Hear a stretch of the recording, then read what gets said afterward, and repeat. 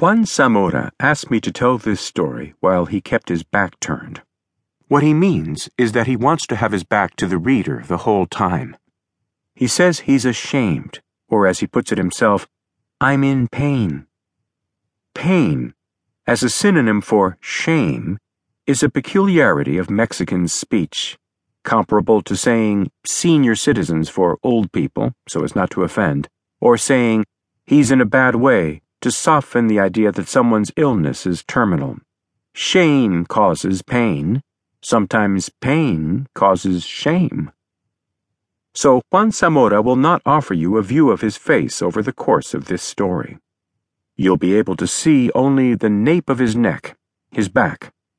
I won't say his ass, because that too is a loaded term in Mexico, especially in the sense of offering your ass to someone, the lowest act of cowardice, a yielding, or a type of abject courtesy.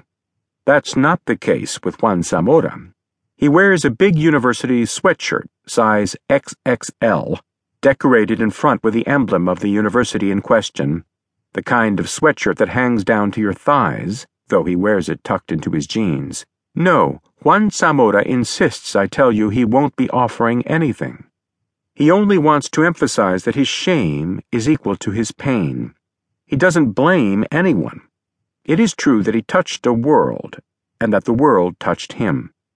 But after all, everything that happened passed through him and happened inside him. This is what counts. The story takes place during the time of the Mexican oil boom, at the end of the 1970s and beginning of the 1980s. Right from the start, that explains part of the pain-shame identification Juan Zamora is talking about. Shame because we celebrated the boom like a bunch of nouveau riches. Pain because the wealth was badly used. Shame because the president said our problem now was to administer our wealth. Pain because the poor kept on getting poorer. Shame because we became frivolous spendthrifts, slaves of vulgar whims and our comic macho posturing. Pain because we were incapable of administering even our shame. Pain and shame because we were no good at being rich. The only things appropriate for us are poverty, dignity, effort.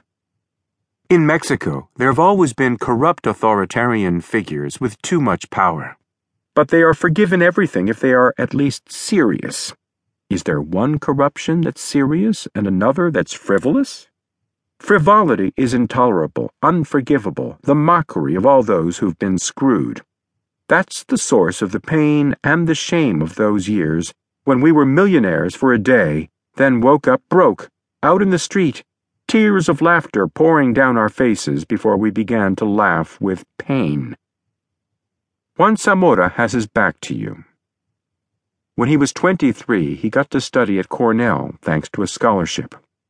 He was a dedicated pre-med student at the National Preparatory School and then at the National University, and he swears to you that that would have been enough for him if his mother hadn't got it into her head that during the Mexican boom period it was necessary to do some post-grad work at a Yankee university.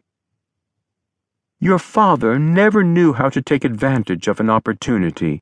He was Don Leonardo Barroso's administrative lawyer for 20 years and died without a penny to his name. What could he have been thinking about? Well, not about you or me, Juanito, you can be sure of that. What did he say to you? That honesty is its own reward, that he was an honorable professional, that he wasn't going to betray Mario de la Cueva and his other professors at the law school, that he'd been taught that law is an honorable profession, that you cannot defend the law if you're corrupt yourself. But it's not illegal, Gonzalo, I'd say to your father, to accept a payment for doing favors. It's no crime drawing a matter to the attention of Minister Barroso. Everyone in government gets rich but you. That's called a bribe, Lelia. It's a triple deception, besides being a lie. If the matter develops, it looks as if I was paid to move it along. If it fails, I look like a crook. In either case, I deceive the minister, the nation, and myself.